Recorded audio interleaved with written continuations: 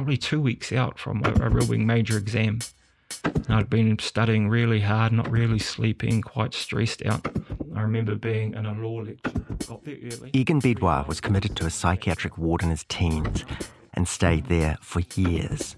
I've received 27 courses of ECT. That's 27 times of being carried off and strapped down to a table and had the national grid run through my skull.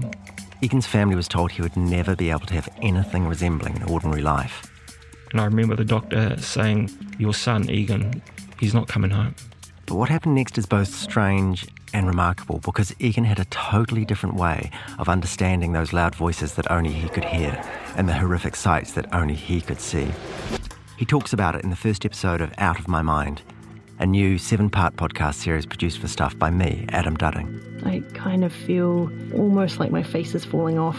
I just have this very strong gravity pulling me down. Each week, you'll hear from one person who's experienced mental distress of one kind or another, and you'll learn about the view from inside their head. She started up this habit of screaming, and the screaming was just so triggering. I thought, this type of life is for the birds. I'm going to join the French Foreign Legion.